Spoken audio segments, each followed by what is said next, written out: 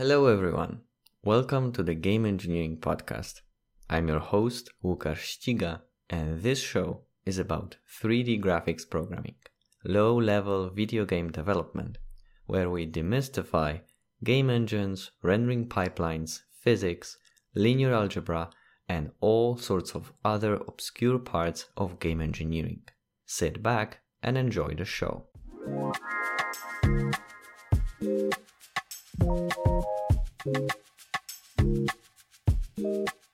Summing up the last episode, our current rendering pipeline has 3 steps: vertex shader, rasterization, and fragment shader. If none of these terms ring a bell, go watch the previous episode and come back to this one. Today I want to expand on this definition because I skipped over some of the details last time. I didn't dive deep enough into how 3D model data is being uploaded into GPU buffers. GPUs and APIs like OpenGL understand primitives, geometrical shapes like lines, triangles, or quads. You might have heard someone measuring the model complexity in triangles or in polygons. That's the primitives I'm talking about. While uploading the 3D points, you cannot just dump them as is. You need to group them into points that can be rendered as a primitive, most often triangles. If you export models from Blender, you have the option to triangulate the faces, and you should do that. Always. For the triangles are the best polygons. No, but seriously, you can forget about the points, lines, quads, and everything else. Believe in triangles. You know what's the best feature of triangles? No matter the transformations you apply to the set of 3 points constituting the triangle, you can always find a single plane in which all 3 of your points are. No precision errors will change that. If you're sophisticated, you can say that they are then coplanar. This is the feature you will need. Your points will be transformed several times and they have to remain in the primitive, that is flat, because on that plane you will apply your texture, normals, and so on. Okay, so you don't have raw vertices, but you have polygons, most likely triangles. That's one thing to note while expanding on the definition of the rendering pipeline. Now I'll introduce 2 additional steps: tessellation and geometry shader. Take note that both of them are optional, but they're often used together to achieve some of the features you might recognize from your game engine. Let's start with tessellation. This is the process in which you can increase the detail of the surface by subdividing it. If you did some of the 3D modeling, you might recognize this option to subdivide faces of the mesh. Remember, your rendering unit is a primitive. You cannot bend the primitive.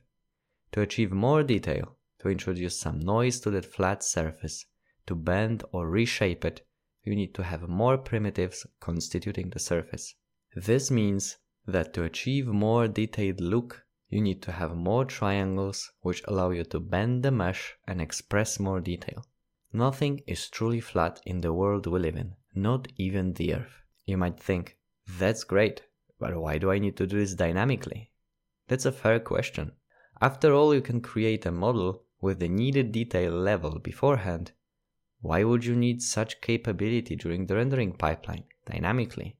Consider rendering something else, not only the protagonist of your game that you might have had in mind. For example, terrain. They are usually massive meshes. They make up the world on which you tread on in the open world games like The Witcher or Red Dead Redemption. If you were to create such a detailed terrain mesh that it would look nice from the view of the character, your engine wouldn't handle this amount of data to render it as a whole in the editor. You need some tricks to have both less detail when looking at terrain as a whole and more detail when looking up close from the character's point of view. Tessellation can help you with that. This process often has 2 stages: tessellation control shader and tessellation evaluation shader, TCS and TES for short. The first one is optional. It is used to determine the level of tessellation. The higher the level, the more subdivisions will be made, and the more granular mesh will come out. The TES is where the computation of the vertices happens. Okay, you've included tessellation to your terrain mesh. So, focusing on the piece of the model, you've converted one large flat triangle to more smaller triangles, but all of them are still flat. How does that help you? In case of the terrain, you might then want to add the displacement effect, which you might guess from the name will shake up the vertex positions a little bit and remove the flat look. But your terrain will still be empty. That's why tessellation is often used in pairs with Geometry Shader. Now, this shader runs after the tessellation process produces more triangles. Geometry Shader is being run per primitive and is capable of outputting more than one primitive. This means that we can use it at the end of the tessellation to process the more granular triangles and create additional mesh for them. In our case of the terrain, it might be used to add more meshes like trees and rocks. This trick is often used across the game engines you know.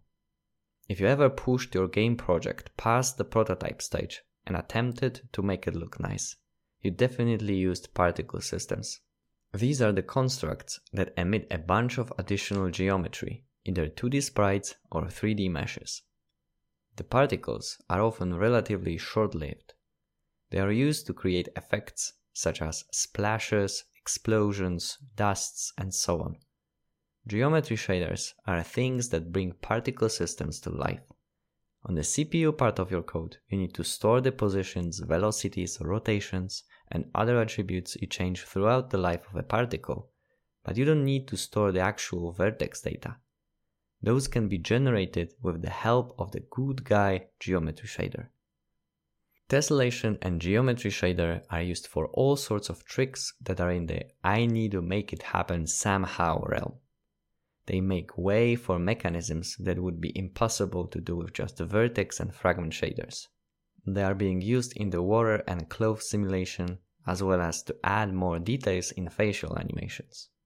With their addition to the rendering pipeline, you end up with the process that can be found on the OpenGL docs. Let's do a recap. You start with the 3D model data uploaded to the GPU buffer for the vertex shader to run. It processes the data, applying per vertex operations. Then, the output is handed over to the tessellation control shader, if it's there, which prepares the tessellation levels. Then, tessellation evaluation shader is being run, subdividing the mesh, providing more primitives for the geometry shader to run. Geometry shader, operating on the primitives, not the vertices, is capable of generating even more primitives. Then, those primitives are handed over to the rasterizer, which converts them to 2D fragments, suited for rendering on your screen. Fragments are picked up by the fragment shader, where all sorts of cool effects can be applied, and from there, the final output is produced. The color of the pixel to render. In short, vertex shader, tessellation, geometry shader, rasterization, and fragment shader. Keep in mind that tessellation and geometry shader are the optional steps in the pipeline. They are added only to reap the benefits of dynamic mesh modifications. Thank you for your time and attention.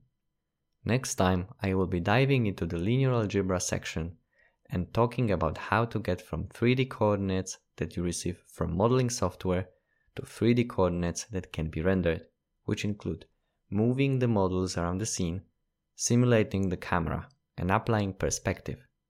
I am Łukasz Ściga, and this was another episode of the Game Engineering Podcast. See you in the next one.